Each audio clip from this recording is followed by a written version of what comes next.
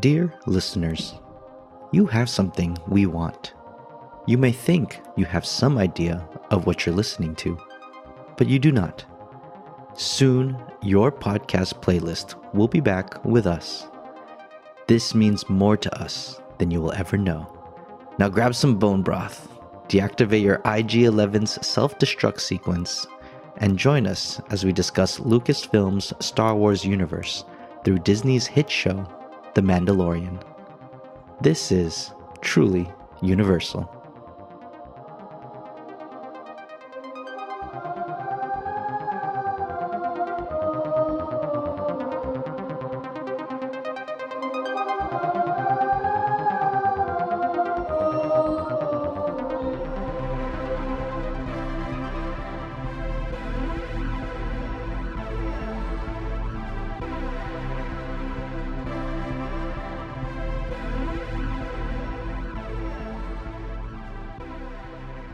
Welcome to Truly Universal, the podcast where we discuss all things Catholic in another universe.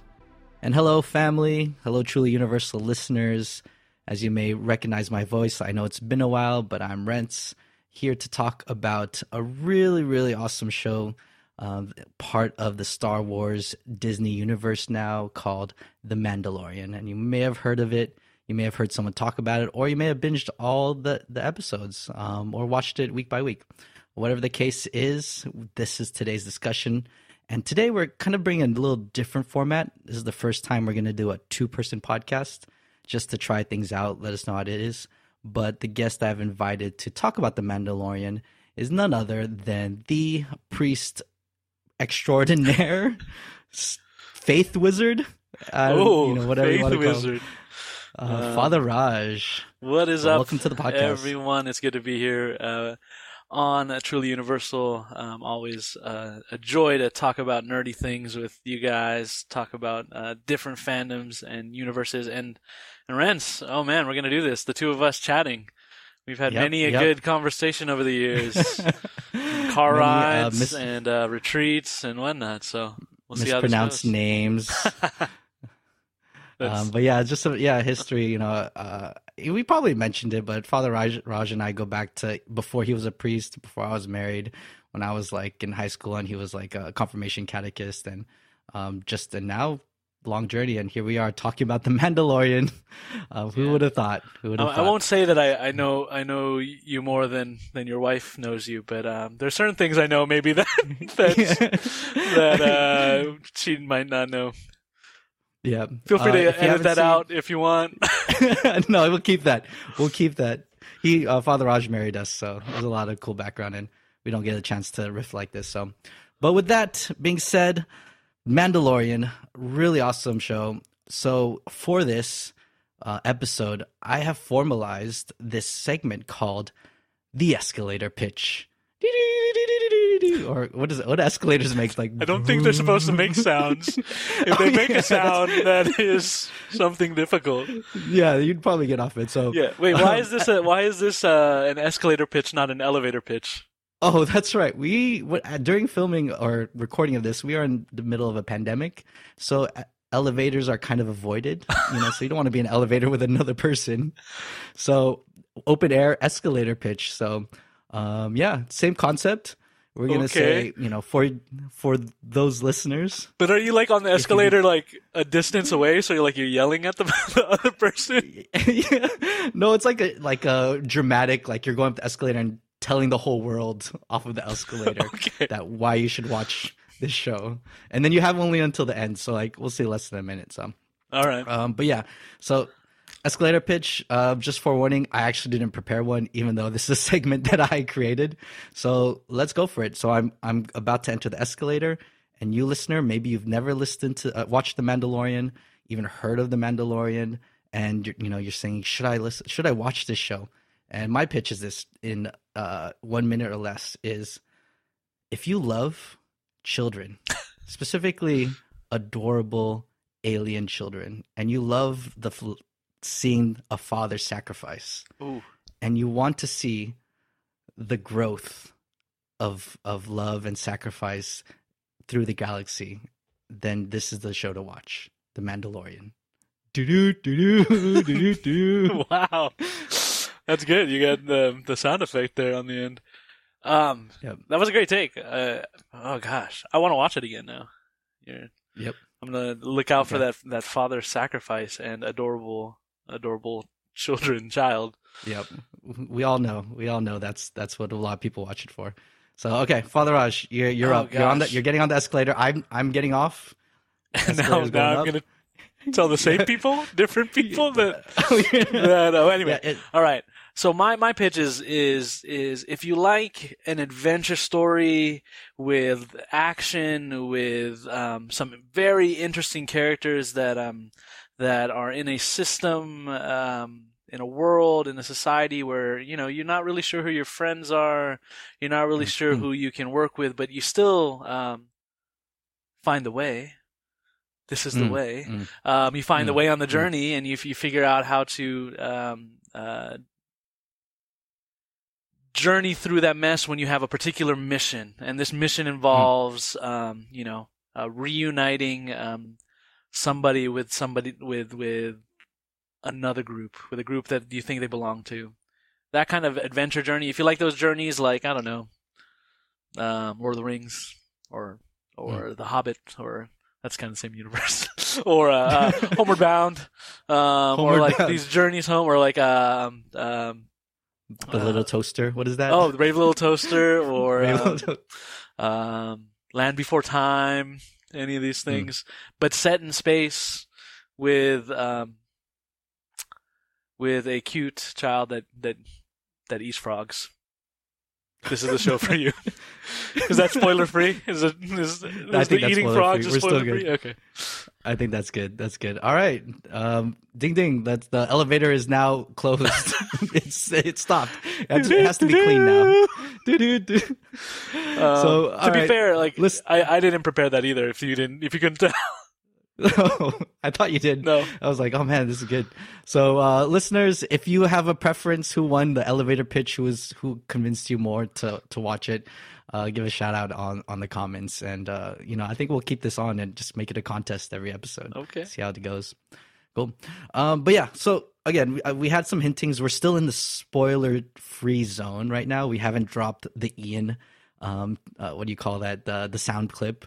And so let's talk about it without trying to do so much spoiler. So, Father Raj, what's your take on why The Mandalorian has become kind of this cultural phenomenon for everyone, it feels like? What's your take? Yeah, I have spoiler-filled answers to this, but I'll try and do one with a spoiler-free one. I think ultimately, because it was a series, it allowed you to journey with characters and to see like characters with greater depth, and because it was stretched out, it allowed kind of a story to find its roots without being rushed in like an hour and a half, 2 hours, even 3 hours in a movie. You have this opportunity to kind of to develop it, and I think the episodic kind of nature to it allowed for folks to like to get engaged for an episode that had a beginning and an end, but also long for more. And then, but it was still like film quality, or like it was still high quality, produced like a film, had the budget like a film. And then you tossed in some really memorable characters, and then there's also the kind of the nod to answering a lot of questions or lots of Easter eggs from other stuff that people already really enjoy. So I think that was just a wonderful mix of things. Definitely. Yeah. And to riff on that a little bit more, I do love that kind of idea of elongating a series. When you have an IP, like a universe as so well known and so beloved by Star Wars, it's really easy to mess it up, right? It's really easy to kind of do things wrong. But, I think of Cobra Kai, for example, like how do you take an IP that's so like well known and make it beloved? Well, you expand it, you build characters that are deeper, and you get to know even like kind of the idea of like not knowing your main characters that you may have wanted, but in Mandalorian, no spoilers, it's the name. It's following kind of a culture group of people, that's you don't really know of, Yeah. but you don't really know that well if you followed like the movies of Star Wars. And so there gives that freedom to be like, okay, let's do it. Like I think about John Favreau doing Iron Man for Marvel Universe, which he's also the executive producer for Mandalorian. He did executive producer Iron Man, and which really brought the Marvel to life. It's like, okay, let's take a character that is not well known. It's not a what's big Marvel like Spider Man. It's not a Fantastic Four. It's Iron Man. Traditionally, and you could correct me wrong if I'm wrong, Father Raj, Iron Man was not a well-known character. Yeah, he was like B-list in the beloved comics for a long Yeah. time until some major arcs, right? Yeah, so he was, in some sense considered a B-list Avenger, which will shock so many people if you tell them that, because they'll be like, "What do you mean? Like he should be the one that is in the front line of everything," because they've seen the movies and all that stuff, and Yeah. because of some major comic book arcs in the last 2 decades. Yep. And so I think that's the big reason you're taking a character that's not really a lot of people know immediately connect that to Star Wars, and then you expand on it. The episodic nature is big. I know there's a lot of complaints about series now where it's like I have to watch the whole season to get it, or I have to wait until episode 4 or 5 to Yeah, get something. yeah. And you just I remember with the Mandalorian, it's like I feel like I didn't watch the first like 4 episodes of the second season, and I watched the 5th episode, which is and I felt like I didn't miss much actually, but I could go back and watch the first episodes in any order and still enjoy the series and still feel like I get a lot out of it, which is really cool. Yeah, that whole episodic thing, I think it has to be managed well, and Disney has done it well. They you consider other things, right? So like Cobra Kai, you mentioned earlier, when it released all the episodes, and folks could just binge it. And I know a lot of folks who were just like, I wish I could binge Mandalorian, or now with WandaVision, I wish I could just binge all of it. Yep. But there's like kind of an art to it to say like, okay, this is what we're going to give you piece by piece, and that allows you to kind of, I don't know, I think it's the space that allows you to reflect on, to build ideas, build theories during the week, and then allow them to surprise you, and then allow them to bring in like Easter eggs and characters you didn't expect, or develop characters that you didn't even think they were going to dedicate episodes to their stories, but you got like deep stories about some of these side characters, and I think that's valuable. How the way that all those involved in the project, and shout outs to, as you mentioned already, Jon Favreau, but Dave Filoni. Yep, Dave Filoni. Like the art in like saying, okay, we're gonna put this one image at the end of this episode, or we're gonna put, we're gonna have this character's name said, just so, and the way that the art that they do that, where it doesn't feel like just kind of clickbaity or just kind of conspiracy mongering way, but in a way that's like it feels right. Like you're on the journey with these characters. It's an art, and I think they do it incredibly well. They're doing it now with WandaVision, in terms of Disney as a company. Oh, we'll definitely have to hit WandaVision, but to speak on that idea of the artistry behind this is that I think a big reason it's a cultural phenomenon also is because you can come in as a Star Wars fan, watch the Clone Wars, Rebels, all the series, know these characters, and it does this. Fan service sounds cheap nowadays. Like, hey, look at this fan service, but in a sense, it is. It's saying we're going to drop this in a way that if you followed the entire universe, you're rewarded with. Oh my gosh, I know who it is. But at the same time, for me, I'm a semi Star Wars fan. I've watched the movies, but I started watching Clone Wars. But I'm still not. I'm not like, I don't feel like I got less of an experience because I'm not following the entire universe, and I'm still like, okay, I don't know who this is. I didn't get this big drop, but I still got the joy of the episode and how it ended, and it's still satisfying, and I still enjoy it. So I feel like that adds to it also. Yeah, I think that's totally real. I mean, I know folks. I have friends who have never watched a single Star Wars thing, but they enjoy The Mandalorian because I think they get invested with the characters and quickly. I think that's one thing that the writing does. You're engaged. There's a little bit of mystery, so you're intrigued, but the characters are likable, even if they're flawed. And that is universal. That's the reason we have storytelling. It's the reason we have books that people can relate. People can enter into the story, or it's not beyond their imagination. And so whether or not you know all the little Easter eggs, those things are great. But as a whole, like you know the story, you know what it means to be given a responsibility that maybe you didn't expect, but now you got to figure out a way how to do that, or maybe maybe you're given people, maybe there's people that you don't necessarily trust, and so you have to figure those questions out, right? So those major themes that are available, that these shows present to us, that this show, particularly Mandalorian, it allows the user to maybe, just not escape from the world, but kind of, as we've talked about in other stories, enter into the universe and and kind of see what they would do, imagine how they would respond. Yeah. Definitely. Okay. I feel the need. Yeah, we are definitely going to remove the helmet and remove the spoiler free zone. So drop that spoiler drop. This is a spoiler alert. Again, shout outs to Ethan and Ian for that wonderful drop, that soundbite for the spoiler. It's wonderful. But with that, I don't want to call this Would You Rather because it's a mix mash of Would You Rathers and some questions. So I'm just going to call this the This or That. And again, if that Ian spoiler sound was enough for you to be like, okay, I should stop and watch The Mandalorian if you haven't, feel free to venture on, but be warned, we're taking the helmet off, we're exposing spoilers. So, all right, first one of This or That. Father Raj, which name do you prefer to use, the child or Grogu? I wasn't I wasn't too offended as I know some folks were like, Grogu, that's such a horrible name. I wasn't too offended. I mean, it's a galaxy. I mean, there's all kinds of names that we've heard. It's a lot of kind of crazy names. The question is, were you offended by Baby Yoda? See, yeah, I mean, this is you making a statement because you know me, because you know that I know words matter and like accuracy, right? So like it did frustrate me that people called him Baby Yoda. Because he's clearly not Yoda.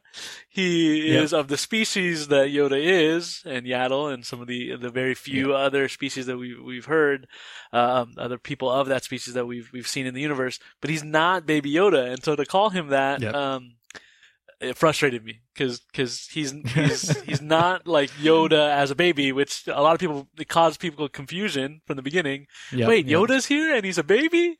So anyway. The fact that people started saying Baby Yoda bugged me.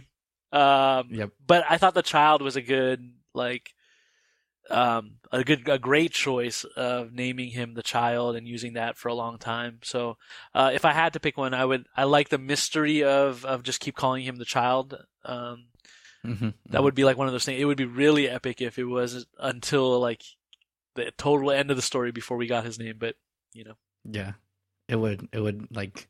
Oh, we're in spoilers zone. Yeah. Actually, we'll get to that. We'll get to that part. But for me, it's so interesting. We talk about the power of names, right? Yeah. I feel like the reveal of Grogu's name with Ahsoka, in that episode where it's like, oh yeah, he has a name. I feel like it wouldn't be as powerful if there wasn't such a conflict and mystery about, is it the child? Is it Baby Yoda? And I feel like if it wasn't for like that correction that we have to put on merchandise that it's the child when the name came up. It's like, but you're right. It's just a name. Like they could have dropped the name at any time. Yeah. But like the beauty of the art you mentioned of how that name has purpose and brought it out. And yeah, there's no significance in the name Grogu in anywhere in Star Wars lore. What was more significant was the fact that it was their relationship, or like because they shared a common identity, like that they were like between Ahsoka. Ahsoka was able to know really who Grogu was because they had this common bond of being Force sensitive. So I thought that was powerful. But yeah, the name, for me, any name could do. I will say though, even though I don't like the Baby Yoda name, I really like that that cover that somebody made of Dear Theodosia from Hamilton, but Dear Baby Yoda. Have you not heard this? Oh, what? No, gosh. I need a... Dear Baby Yoda, no. Anyway, so...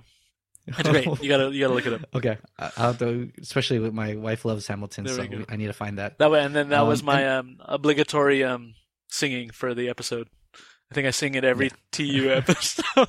I That I'm on. someone go back and count all the times Father Raj sang. Oh gosh. And not to belabor this one, but since we're talking about it, I didn't want to spoil it, but I think Grogu, let's be honest, is a big pull for the Mandalorian. I was watching it with my wife, and she's Star Wars fan at all, and I kind of was hesitant, like, is she gonna like the Mandalorian? And it was like really violent, and she doesn't like violence.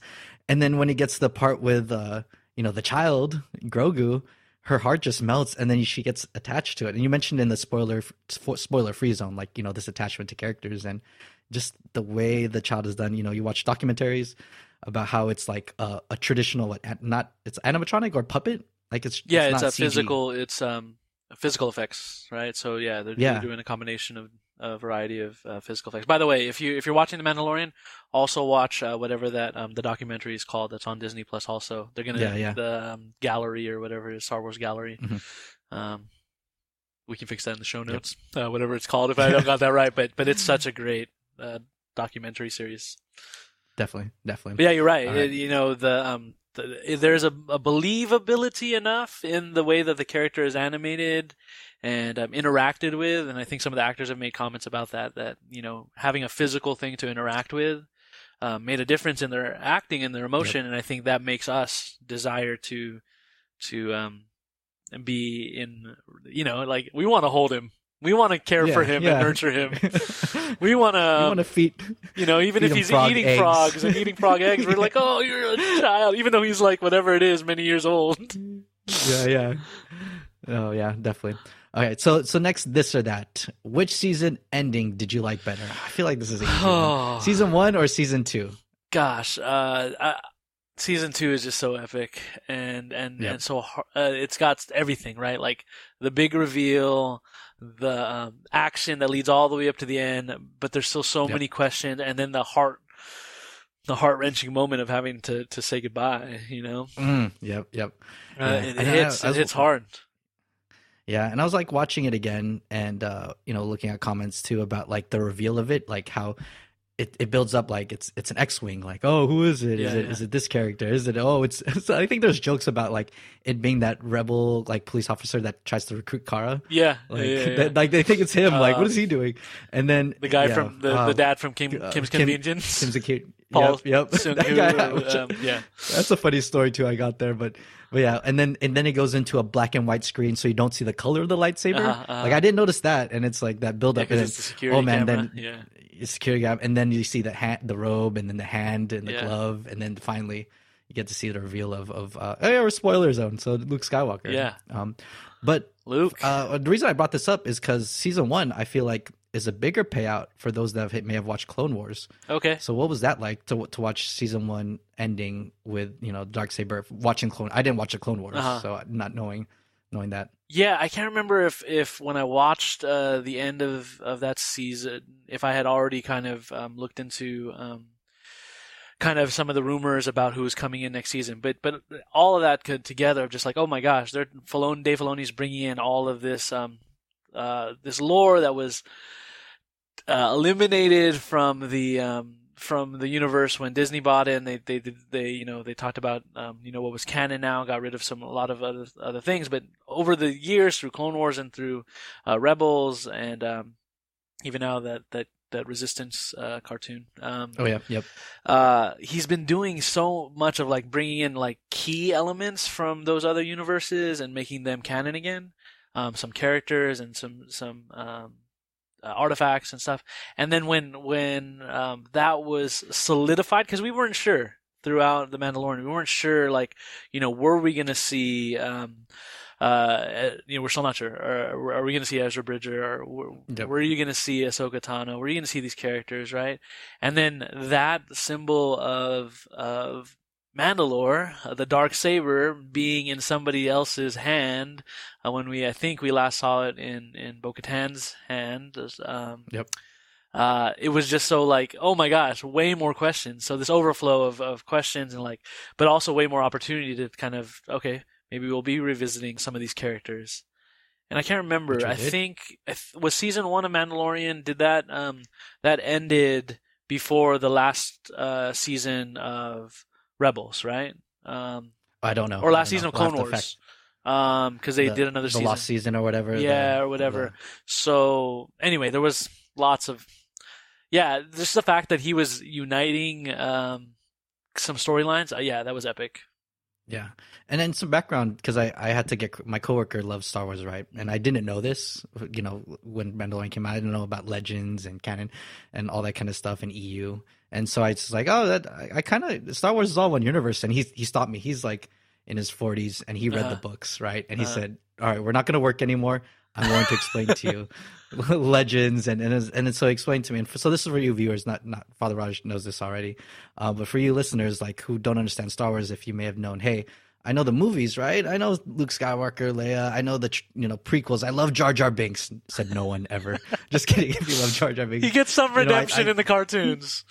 Okay, Some redemption, but Sith Lord Jar Jar Binks. But so kind of backstory. We all know the history of Disney acquiring Lucasfilms fully, right? There's collaborations, and this was before the latest one with Rey, right? The latest sequel trilogy. And before that, as we've been talking about this whole time, when Star Wars came out in the 70s, afterwards there was just books and comic books and just this expanded universe. It was really like, a really built out universe. My worker was, explained to me that Chewie dies in the expanded universe. And so there's a lot of things that were like, okay, these beloved characters because the universe expanding. So when Disney acquired, Lucasfilms, they said, hey, we want to bring back some of these iconic characters because not everyone read the books. They know the movies, right? They know Chewie, they know Han Solo, they know this. So we're gonna call they kind of like Thanos snapped, in a way, this expanded universe, and said we're gonna call that Legends. As Father Raj said, it's Legends. It's on its own. It's doing its thing. But we're gonna create a new continuity. This is very common in comic books. And, that's, again, giving kind of more background to Father Raj saying it felt like betrayal for a lot of these Star Wars fans, that said, hey, what are you doing with this? Like, I grew up with this. But to have a series bring that back in a way that's also accessible to new people, again, Filoni and Favreau did an amazing job. And I just appreciate it a lot. I'm not tearing up. I just needed water. Wow, yeah. Wow, you get a little emotional there, Rents. Yeah. But yeah, no, it's a phenomenal job of kind of honoring and respecting a lot of those important things to some of those previous stories, right? And then it makes it like the characters are being born again or birthed, right? When we ever see them, either in video games now, also right? So video games, or in the current comics, right? So there's still comics going out, and then the cartoons and the shows. Now, all these shows that are coming to Disney Plus, it's going to be crazy to see some of these characters come to life and developed. Yep. Obi-Wan. Oh yeah. Yep. Totally. So next, this or that. Would you rather do the Kessel Run unassisted by any droids, or transport a frog lady and her spawn without jumping to hyperspace? Yeah, I'm gonna go purely based on chance of death, and I will transport the frogs, the frog lady. I think I have a better chance of surviving that. Let me add an addendum. You have the child with you, and a part of the part of it is to prevent the mini game. It's like a mini game on the ship of like I got to prevent the child from eating all the eggs. Yep. If the eggs get eaten, then you end up like the frog kind of kills. Yeah, we fail our mission, we die. I'll still go with that. I think. I mean, Solo wasn't. It wasn't my favorite movie, but I think they did a good job of showing how dangerous and crazy the Kessel Run is. So yeah, okay, I do the Kessel Run. Okay, I think it's just if I make it out, great. If I don't, then it was a fun ride. Is it just because you don't want to deal with people, Rents? Is that what? Yes, dude, like a frog lady and not going to hyperspace. I feel like you're going so slow. Like, imagine saying like, yeah, I want you to drive to Florida, but you have to only go 30 miles per hour. Wouldn't you go like? Yeah, I would go crazy. I'd put on some podcasts. You're right. You're right. Truly So, universal. sensible. Famine fed. So there you go. Yep. New podcast coming out. Look out for that announcement. Easter eggs. So, next one. Would you rather join Bo-Katan's Death Watch loyalist / resistance / her what is it, Sasha Banks crew? I think they're called the Night wrestlers? Owls, actually. Oh, the Night Owls. That's right. That's right. Okay. Because as a rookie recruit or be recruited or found is in the Children of the Watch, which is Din Djarin's group as a foundling. Yeah, that's a great question. Do I have skills already as a rookie? Like have I grown up as like a mercenary or a fighter or something? Oh, that's a good question. We're gonna go with it was enough to feel like you were like able to be recruited. Ah, okay. I like the I like the autonomy there of like or like the being able to make the choice myself and I dig their little group. I mean, yeah. I mean that scene is epic. Yeah, they have the help of Mando, Din Djarin when they take over that transport, and they're looking for when it's just the four of them, and then what is the scene where like they're like the people in the bridge are like, how many are there? And they're like, oh, I don't know, there's like 20, and then they find out it's like just 4. It's just the 4 of them, Mandalorians. Yeah, yeah. I mean, it's an epic scene. It's pretty crazy. So Yeah. I think I would join up with them. Like, Okay. Cool crew. Yeah, now that you, so I didn't want to change it too much on you because I think my intention was like you're a rookie, like the one that cleans guns, or like you. I don't mind doing so that. I didn't want to be Work your way up. Okay, I could do that too. Yeah. I'd do that too. How about you? yeah. I think I would go with the foundling. I think just seeing just the pack that they have and just seeing them grow up in that. Okay. Of course, it's a little you don't realize, and again, that's kind of another rest of the topic a little bit later. You don't realize how different they are from the other Mandalorians, but in that moment, like it's kind of good. Like they have a code. It feels respectful. They're powerful. And yeah. So you're talking about even being part of the tribe on Navarro, like with the armor and those other things. Yeah, so yeah. like not just the moment when he was like, but continuing on having still even after the purge, still having those relationships in that little tribe in Navarro. Okay, that's different because I thought you were saying like foundling, and then just that, but they have a community too. So yeah, maybe that's yeah. Yeah, and apparently, like, I just imagine this kid, like, on his birthday, it's like, here's this Beskar sword given from Din. It's like, yeah, for the foundlings. Yeah. Like, it's kind of blinged out, So you got a Mandalorian with, like, Beskar, like, tooth, grills. Yeah. All right, so, okay, last one for this or that. So, Father Raj, I'll just leave this to you. Who would you pick on your squad as the head of your hospitality ministry at your church, at your parish? Boba Fett or Din Djarin? That's a great question. I think because we know that Din Djarin will like take care of children well, and he he isn't as I would see Boba as more kind of like gruff and like the silence is okay for a hospitality minister if they aren't. I don't know. That's a tough question, Rents. We need to improve hospitality at our parishes, and you make me think one of these guys. One who never takes off his mask, and then another one who just doesn't smile. Who's like a bounty hunter killer. Well, they're both bounty hunter killers, so. Yep. I'd pick Boba Fett mostly because, like, at least you can see a face, like, sure. And there's like something there, and a face full of scars and like skin grafts because of the Sarlacc acid. Oh yeah. Oh man, do you think? Okay. Tangent. Do you think they're going to address that at all? Like in the Boba Fett series, like how he got out? Yeah, I hope so. I mean, unless it just becomes one of those mysteries. But I think they will. Maybe they'll do a flashback. Yeah. So some backstory, listeners, for Boba Fett. And again, I'm not a Star Wars fan. I just kind of look up a lot of things afterwards. But if you recall, if you watched the Return of the Jedi, the original 3rd movie of the original trilogy, which is confusing because it's number 6. but it was the third one. We get it. He wanted room. Yeah. Boba Fett is this like really badass like bounty hunter that captures Han Solo, and it's like he was actually a fan favorite for the original people that grew up in Star Wars, and then on the third film he's given this very unceremonious death. Like, right? It's like you watch it, it's like, how does he die? Like he gets pushed over? Or I think is it now I'm blanking now that I want to remember, but doesn't Han Solo accidentally set off his jetpack? I think so. Right? That's it. Like, yeah. And then that was a nod in the first episode of the second season that Din Djarin does it to Cobb Vanth's character similarly.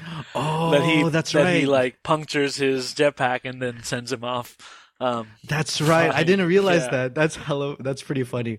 So yeah. So and then they bring him back. Yeah. So like this, he's just amazing. Like you imagine, like now if you think about the fights scenes that we see in season 2 of Mandalorian with Boba Fett, like, and how intense and how amazing he is as a fighter, and you just imagine at the end of Return of the Jedi where he just gets jetpacked into a Sarlacc pit, and then for decades we don't know what happened to him, or we just assume he's dead.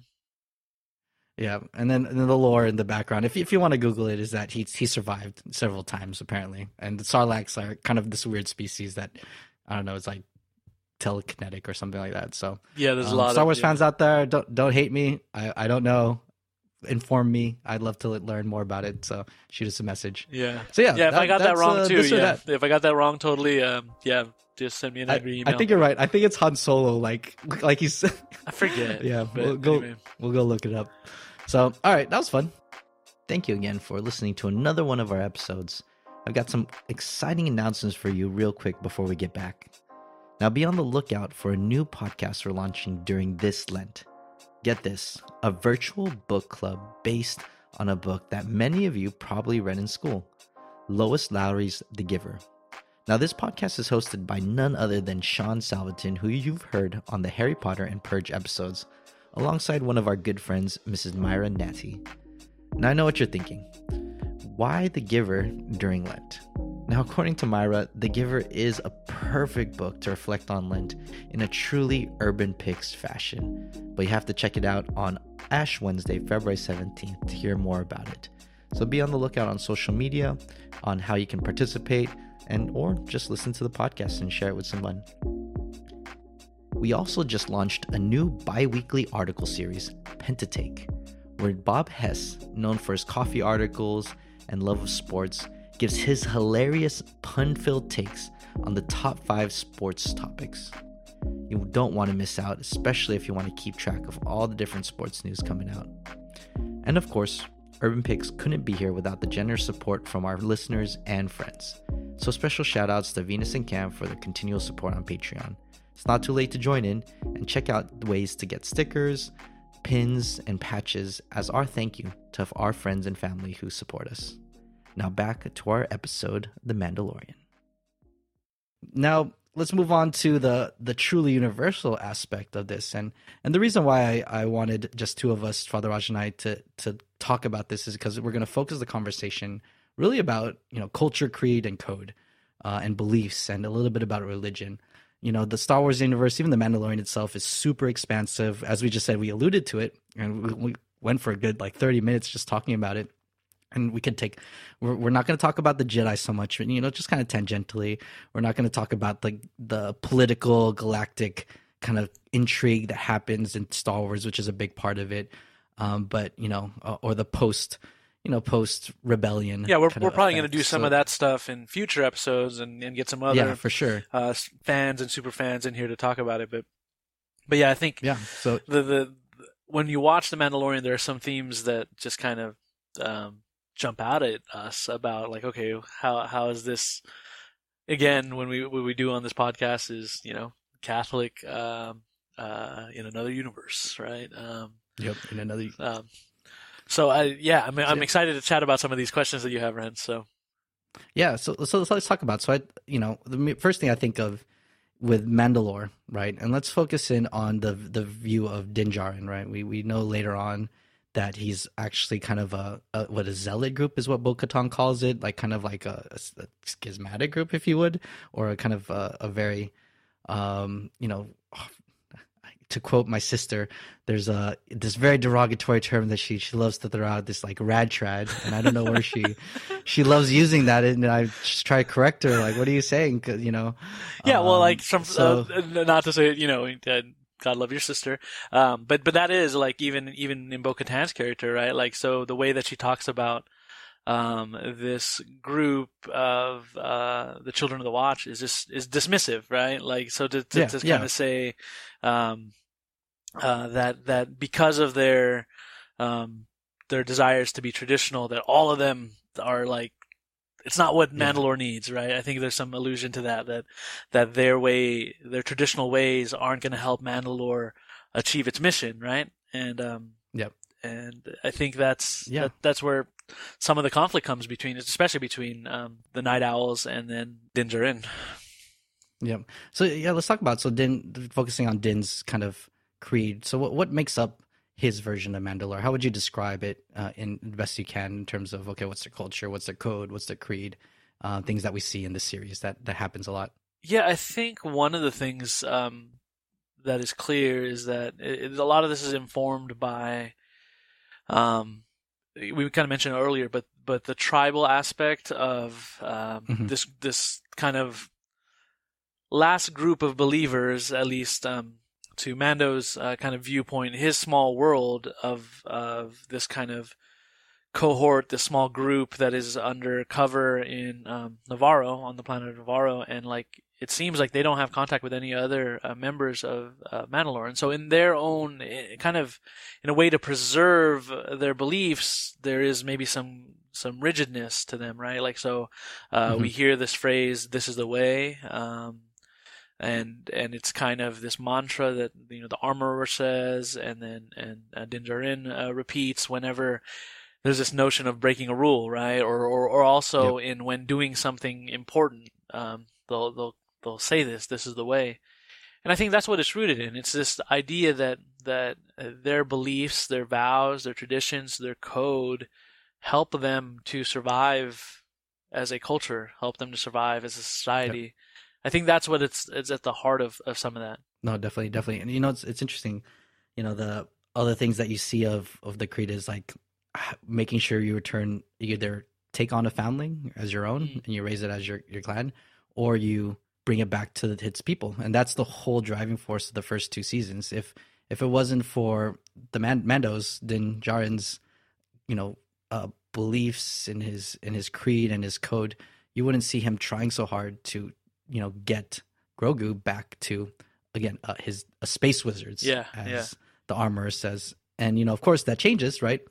Towards the end, it sees, like, I love the dynamic of, okay, we've established in the first season his code, his creed, putting on the helmet, you can't take it off, no one can see it. You see that very strongly, making sure he's being honorable and as honorable as a bounty hunter can be in his exchanges and, returning it. And then kind of slowly you see, like, okay, that creed kind of eroding a little bit for the child, you see, like, hey, you start to see people, he starts to see other supposed Mandalorians, like Cobb Vanth, and you see, like, oh, Mando's like, hey, I see you.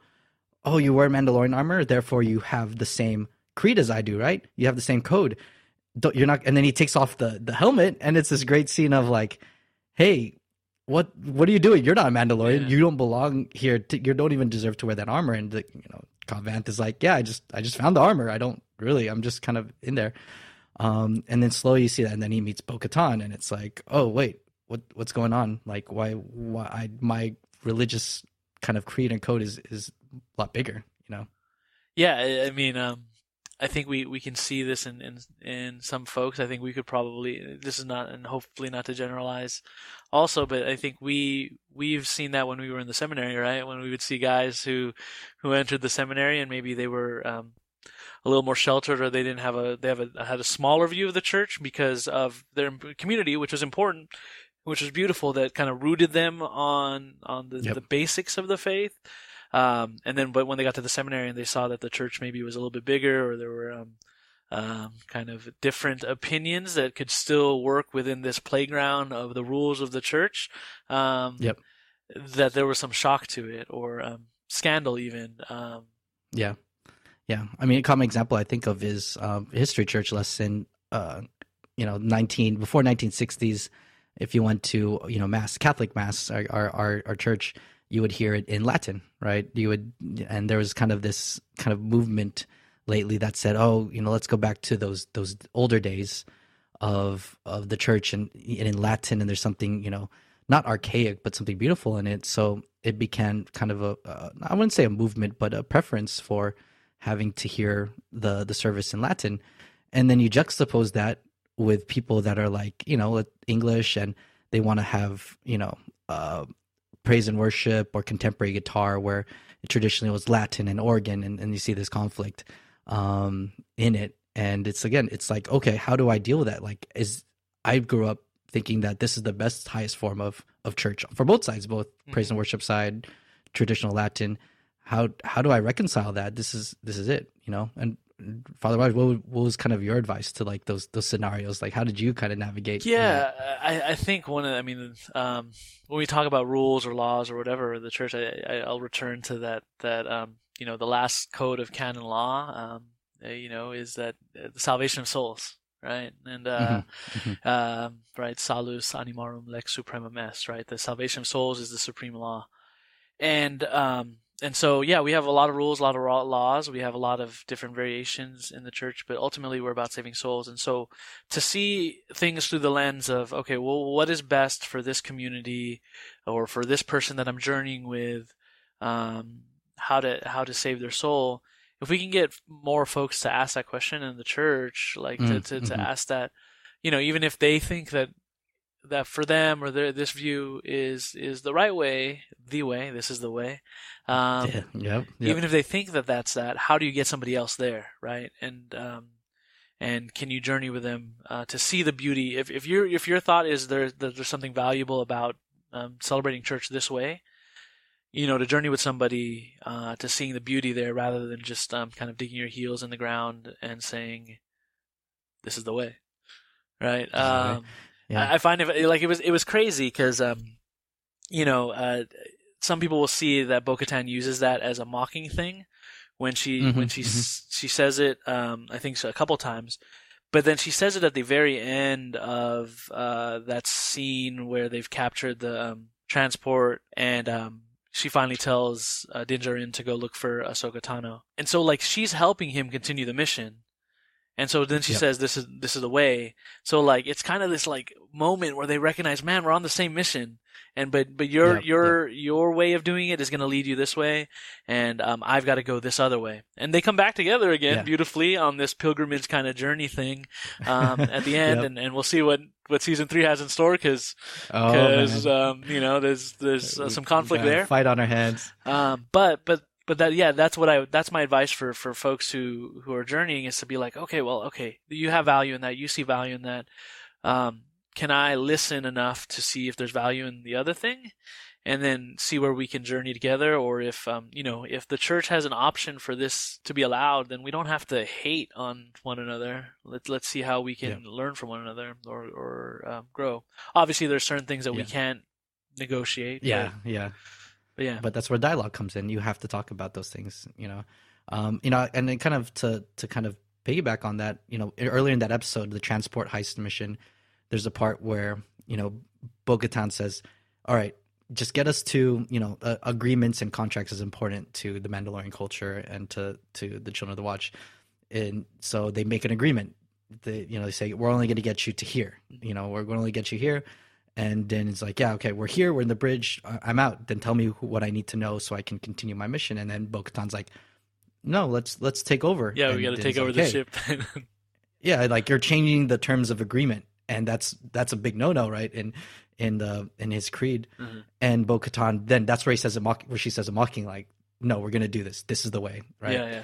And then there's this moment where you see Din like think, okay, am I really gonna sacrifice my life for these, like, in his mind, like, schismatic, disrespectful Mandalorians who took off their masks or helmets and who I don't consider them Mandalorian? I'm really going to sacrifice my life for them for this mission. And he does that, right? He goes in front of all the lasers and then releases the laser grenade. What's the Star Wars term for that? Thermal detonator. Man, my fault, dude. Don't crucify me, Star Wars fans. And then you see then, like you said, that imagery of saving souls is the true creed that the church comes down to, the belief, the ultimate law. And he's doing that one for those people, but mostly he's saving the child Grogu in that way, in that sacrifice, because he knows he has to do this if he wants to continue on. And again, so that rigidness bends a little bit, in a way. And it's kind of just that. I remember that scene being really emotional because I remember that in seminary. It's like, oh, do I go to this Latin mass or do I go to praise and worship? Like, how do I balance the two? I can do both. It's okay, and be true to myself and sacrifice. And I felt that. So awesome. I mean, to be honest, did you go to mass, Renz? Yeah, you're right. I'm just kidding. I say this all the time. I'm a seminarian dropout. Oh gosh. Yep. No, that's beautiful. We talked about that kind of similar as religious. So would you then, this begs kind of a couple steps backwards, right? We talk about religion and the similarities, but in what ways is the Children of the Watch Mandalorian culture creed code, can we say, oh yeah, it's kind of a religion? Yeah. Or is it not a religion? So let's go in, we're going into the universe. We are Christians in the Star Wars universe. Then how do we label it? Of course, we're respectful to it. We appreciate, we open dialogue, but what do we call them? What do we call this set? Yeah, I mean, I think it's fair to call them a religion. Well, I mean, I guess now it depends on what period you're speaking to and then which group, right? Like, so now they're folks who just, I think, would consider themselves culturally Mandalorian, but not necessarily practicers of any kind of belief in a manda, right? Which for those and I don't know if I'm going to get this totally right, but this is just my understanding of it, is that similar to the believers in the Force, believers like the Jedi, right, or those who believe in the Force, Mandalorians believe that they're all connected by the Manda, or like they're all connected as one soul. So those who believe that, they're practicing religion, right? Because then that's what all their creed, that's what all their rules are about protecting. I think for some of them, and we see this a lot, we see this in the cartoons, and then now with the Night Owls with Bo-Katan, I think they see it not so much as a religion, but as preserving their culture, preserving their homeland, their territory.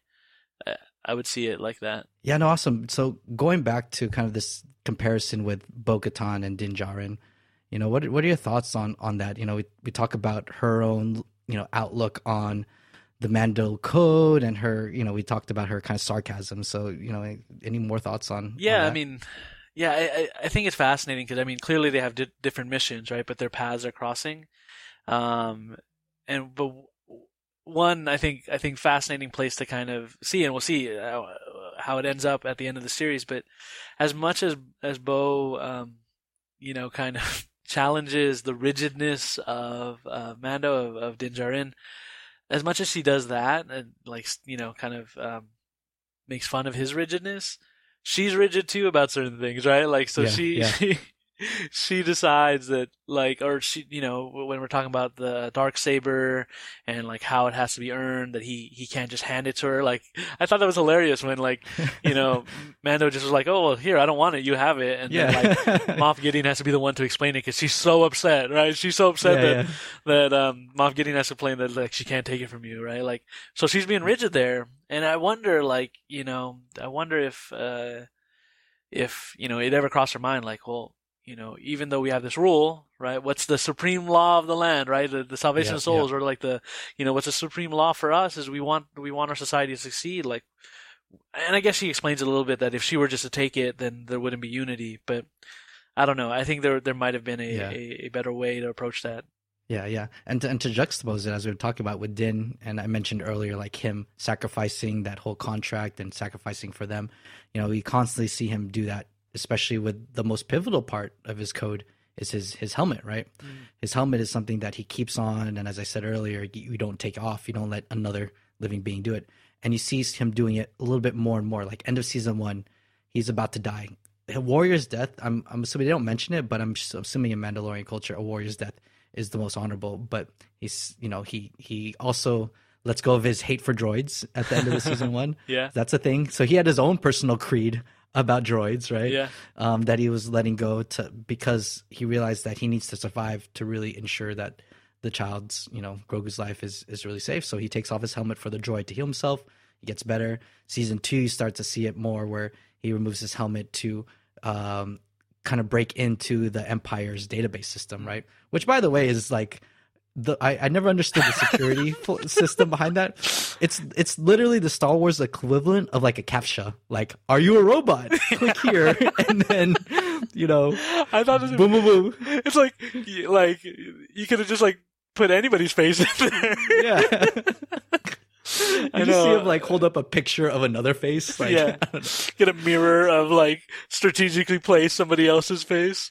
Yeah. Oh yeah. gosh. So I'm it's sure like, there's yeah. I'm sure somebody will correct us and be like, no, actually, it has to be able to detect something. But Life form, but still, it's like that's all you need, like a face, any Yeah. face, like, and yeah. So you see him. We talk about that, kind of be less rigid in his own views for the greater mission, which is to bring this child yeah. to home. Yeah, I don't know if this is a great parallel, but what it made me think of right now to something that's like contemporary and to the faith is the struggle that some folks have, and I think rightly so, and I journey with folks and it's tough, but the struggle that some folks have right now of receiving communion in the hand, right? Mm-hmm. And for them there is so much meaning, so much importance to receiving our Lord on the tongue, and they know that they always have that right, but they're also trying to discern what's best for everybody else, right? And so people have come to me and asked me like, Father, I don't know if I can, follow the bishop's suggestion of receiving in the hand. And but I think again we think about, okay, what's the supreme law of the land, the salvation of souls. So I just encourage them to discern it well, and in whatever ways, if they feel that the Lord is calling them to continue receiving on the tongue, to take the extra sacrifices of mitigating that, mitigating any transmission by receiving last, or disinfecting their hands, or making sure that the priest disinfects their hands if they. We've got all these different ways we can mitigate it. I agree. And again, the key part here we talk a lot about is conversation and discernment and thinking about it, because we going back to Mandalorian, you see that there's a moment where both sides of the Mandalorian race are dismissive of each other. We talked about Bo-Katan being like, "Oh, you're a zealot," or Din saying, "Hey, you're not a Mandalorian. You took your helmet off." So there's these assumptions that each side has that because you're different, you're different from what I believe in, then you're not at all on the same page. There's this huge dismissiveness, and again, so going back to the kind of analogy with receiving out of the Lord or and hand or tongue or other different conflicts, there's this assumption that I'm not loving the Lord in that way, and I'm not doing that justice. But if we have that discussion, we say, hey, it's a little bit more nuanced. We have to think about these things. Yeah, and I think folks are really, I think for the most part, and of course there's probably some folks who aren't discerning it well, but I think I've had enough conversations with folks that it's important to them, and so if they do decide to go away from what they've normally done out of love for somebody else, that's not an easy decision. No, it's not. And so I'm edified or moved by their sacrifices, their humility in that way, and it goes the other way around too, like that if they decide that they're going to keep going, doing the thing that they're doing, that receiving on the tongue, that I'm going to assume that they've prayed about it well, and this is what they feel is at least important and necessary for them. Obviously, I'll continue to instruct them to do what's most loving, and to kind of again try and make it safe for all people as best they can, and we're doing those practices too. So it's I don't know, that came to me as kind of a parallel. Taking off the helmet, I think for some folks, receiving in the hand is as serious as that. Yeah, and I think that imagery can be beautiful for anything. It could go for politics. What is the taking off of the helmet in your culture, religion, belief that? Yeah, maybe it's a non-negotiable. Maybe it is, like we talked about earlier. So yeah, we'd love to have that discussion. We in social media. I know it's a dangerous place. You want to just post it on there, or have that conversation with someone. And again, the beauty of Urban Picks is you talk about something not Catholic or not Christian, so that you can have these harder discussions. So use Mandalorian as an example. Like, hey, I want to take my helmet off. What are you talking about? I mean, I want to do this. And it just opened it up. So cool. No, this is what good. you're saying about this open discussion is great, because I think one of the things that that we fear is that if we tell somebody what our belief is, that and it's different than theirs, and there's automatically going to be conflict, or that we can't continue on the mission, right? But we see like, folks who are on different pages able to carry out a mission together and to get to some greater place, and that's I think what's another fascinating image, or a beautiful image in this series is when Mando Din Djarin begins with this notion that Bo-Katan and the Night Owls they're not really Mandalorians, because they don't follow the way fully or strictly. But then you have this moment with him and Boba Fett where he recognizes that, okay, Boba is actually he does have a right to claim at least his armor, right? Yes. Right. So when Boba shows his what's the word again? The phrase, something code. Whatever it is, the code that he shows that the armor first belonged to his dad, who is a foundling who by right owned this armor and then passed it down to him, and then Din Djarin recognizes that in Boba. That was like a really cool moment. That it was like, okay, he recognized that this isn't the way that he kind of grew up in looking at different Mandalorians, but he still has a common identity with him, and then he has a right to this armor and a right to some of this identity. So that was cool to see. Yeah, and that beautiful moment where you see Boba honor the contract, right? I'm going to give you the child safely if you give me the armor.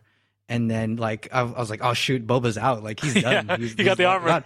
He got the armor. He's done. And he goes, no, we didn't fulfill the contract. So you see that. Yeah, there's that creed, that code that Mando, that Din Djarin knows and Boba has, and it's like, okay, yeah, and that probably wouldn't have happened if they dismissed each other right from the beginning, or Mandalorian dismissed it, and it wouldn't, that acceptance. So I'm glad you brought up Boba Fett. We didn't really talk about him beyond the Sarlacc pit, so I'm glad he's back from the pit in our conversations, and he's there. That messed up face and all, yeah. Oh man, so good, and it's so. Back to the beauty of production, like using the same character as the Clone Wars, and as the father, or as Jango Fett. That's kind of cool. That's like, hey, they're really clones. Yeah, it's like, oh, dude, yeah, you're a natural. You're not a clone. Well, he's a clone, but without the aging, right? The aging juices, the wheat thins. So, all right. Cool. So we're wrapping up, but I'm enjoying another section that I'm kind of inaugurating. Ethan, drop the sound drop. Hot takes. Again, awesome work, Ethan and Ian, for that new sound bite, that drop. There's another name for it, right, Father Raj? What do you call that? Sting. Yeah, Sting. I think Sting is the more industry understood term, but my proposal for a hot take, and I'm putting you on the hot seat take right now, is there's this huge movement right now of dissatisfied Star Wars fans in the sequel trilogy. The last part of the Skywalker trilogy with Rey and Finn and all that stuff. So there's this huge movement that's going on that's like pleading. I don't know if they do change.org or whatever, but they're pleading to Dave Filoni and Jon Favreau and Disney to retcon the sequel trilogy and just let Filoni and Favreau take over Star Wars. What is your take on that? So just pretend that the three movies never happened, is what you're saying? Yeah. Just like what they did to Legends, they just do that to the sequel trilogy.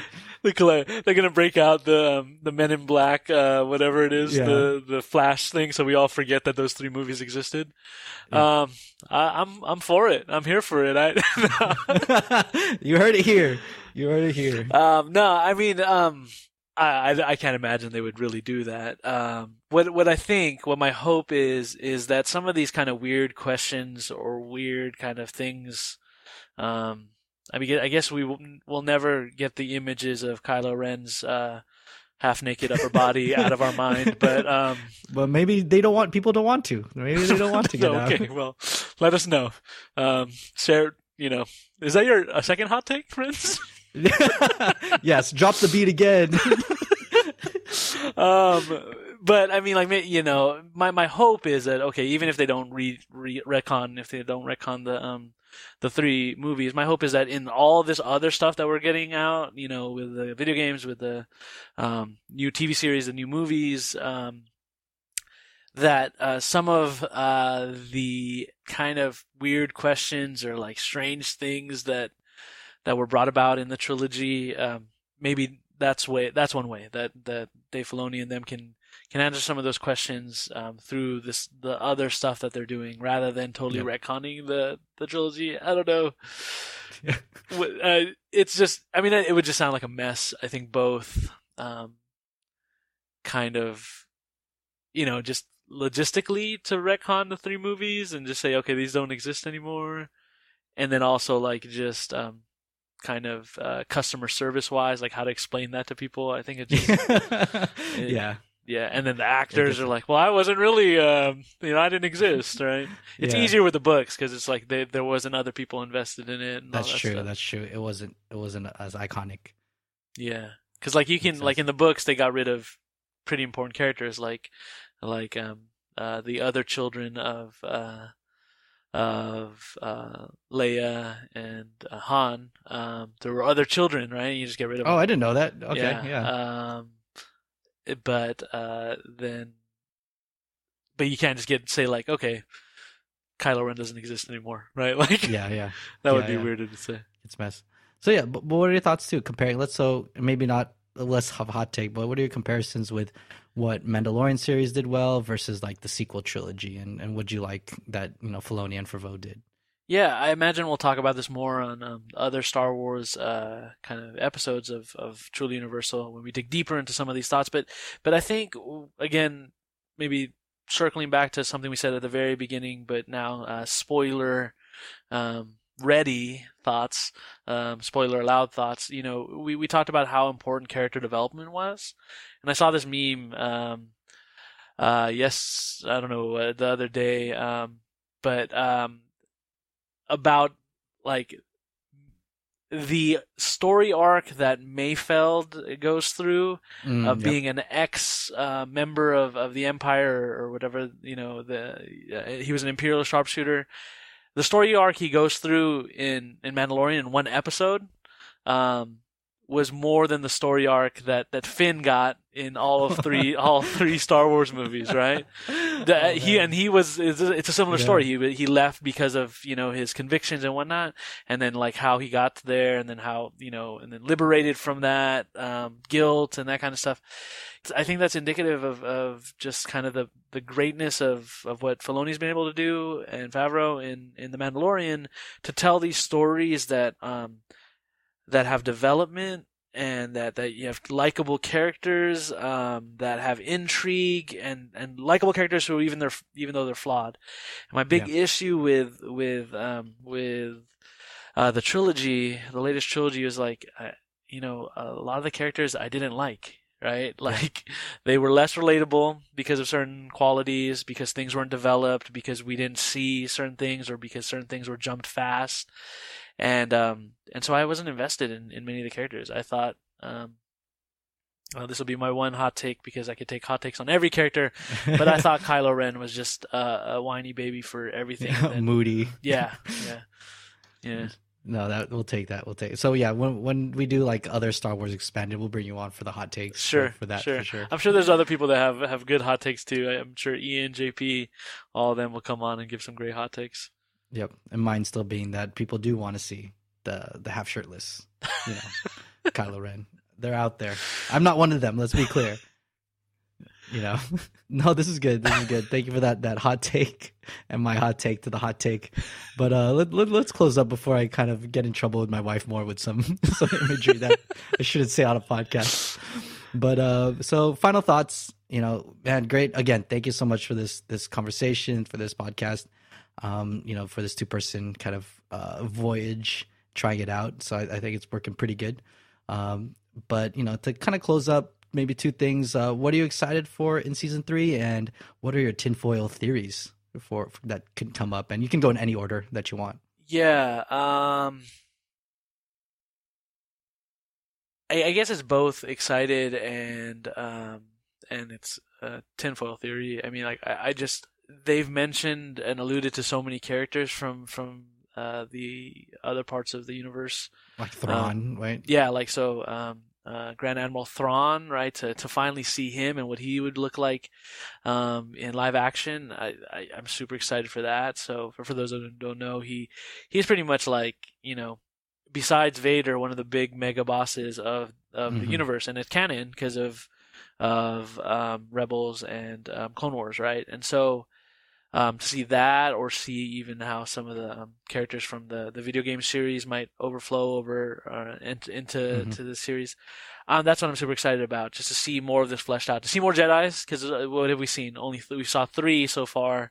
If you can count Ahsoka, I don't know if isn't she fallen away? Oh, okay, so yes, Gray Jedi or yeah. Okay, but we've seen only a few lightsabers. There we go. In Mandalorian so far, but to see some of that, maybe more, that's what I'm excited for. So, but my tinfoil theory is maybe you know, so they have to resolve the Darksaber and who's rightful ruler of Mandalore. I think, and if I get this right, somebody buy me a sandwich or something, right? But I think they'll set up a battle between the two of them early on, and then Sabine Wren is going to come in and like say, "Let's stop fighting. We're one people," and like stop the fight. Okay, I'm not familiar with the lore. Okay, so sorry. So Sabine Wren, so is another Clan Wren. Is that the one that Obi-Wan is in love with? No, you're talking about Bo-Katan's sister. Okay, got you. Okay. So Sabine Wren was in Rebels, and basically Ahsoka Tano, at the end of Rebels, Ahsoka Tano and her are out to look out for this Jedi named Ezra Bridger, who got captured with Thrawn. So but Sabine Wren has been this symbol also of kind of unity for Mandalore, because at Rebels she was really trying to get the her family, who she abandoned. This is pushing up glasses. This is really nerdy right now. Dude, I love it. I love it. Okay, so Sabine Wren, she was part of the one clan in of Mandalore, one clan of Mandalore, and so she was working for the Empire when the time when a lot of the Mandalorian factions were working for the Empire. She actually develops a super weapon that was designed to destroy Mandalorian armor, Beskar armor, as an Empire person, but also Mandalorian by heart and culture. So she leaves the Empire, but that also kind of makes her a black sheep in her family, right? So, but then at the end of it all, she unites. She has a moment where she has the Darksaber, and she's trying to unite the factions, the houses together. So I would like to see her come back, Tin Hat, in that unifying role. Again, but live action, right? So okay, there we go. Tinfoil, mark it here. If he gets it right, yeah, I want a sandwich. Father Roger's sandwich. Do you want like a frog sandwich? Wow. Or like frog legs with some blue milk. Where would it get? Please. Yeah. And what is it? The macaron. The blue macaron. Oh, from Disneyland. Yeah. No, the one that Grogu eats in class. Oh yeah, yeah. Did they give a name to that? That little wafer candy thing? Yeah. I'm just gonna call it the macaron, blue macaron. So okay, cool. I don't really have a lot of good tinfoil theories, but I'm honestly just excited to see how they're gonna bridge, Grogu, and everyone's wondering like what happened, like Kylo kills. I can't remember. Kills half of the Luke's like foundation of kills Jedi all or whatever. Oh, kills all of them. He either kills all of them or that's right. Yeah. Forces them to side with him. Yeah, that's right. So there's a theory that Grogu is one of the Knights of Ren, and he's tiny in one of those giant armor suits. And we just don't ever see it. Can you imagine? That's hella fun. That's a great tinfoil theory. Yeah, that's believable actually. Yeah, so I'm just excited to see. So Grogu's alive in the trilogy. So yeah, he's in one of those suits. You're already here. Yeah, and then just see it all tied in. They're planning for the Ahsoka series and Obi-Wan and all that kind of stuff. They're apparently all and the Boba Fett. It's all going to get tied in together. So I just want to see the pieces come together because they've done a great job already. And for me not being a Star Wars fan, I'm appreciating it. So totally. I'm excited for that. So cool. All right, that brings us out. So again, thank you so much for this great conversation. I had a blast. We didn't bring up as much memories in cinema as I thought we would. I think that's a good thing. I think that was meant to be. But go watch Mandalorian again. If you haven't watched it and you listened to all of that, still watch it. It's still great, even if you know. And look out for those Catholic themes, and look out for what would you do if you would you take the helmet off? I think those are some of the good questions to ask yourself as you watch it. Yeah, and what is the greater good in whatever it is that you're doing, and specifically faith, how do you live that out? So cool. Father Raj, thank you so much. It's been a pleasure. Yeah. And for anybody that's been listening so far, you probably figured this out, but I don't consider myself an expert in Star Wars. So if I'm a big fan, I know a lot of things. I read a lot, and I've watched all the series and the comics. But if you have any corrections, please, I am not above being corrected. So please feel free to send us a note and be like, actually, you totally got this wrong. And I'm sure Rent will issue a correction. Yeah, we will do an apology. Any last thoughts for us, Father, before we go? This is the way. This is the way. All right. And this is Truly Universal. I'm Rents. I'm Father Raj. And peace out and have a good one. Peace. Truly Universal is a production of Urban Picks, All Things to All. Theme song by Demi Guevara. Audio production by Ethan Coe. An outro song by Chris Kabilis. You can find all of our content on our website, www.urbanpicks.com/trulyuniversal. Please like and subscribe to us on wherever you get your podcasts. If you want to contact us, send us an email at trulyuniversal@urbanpicks.com. Thanks everybody. We'll see you next time.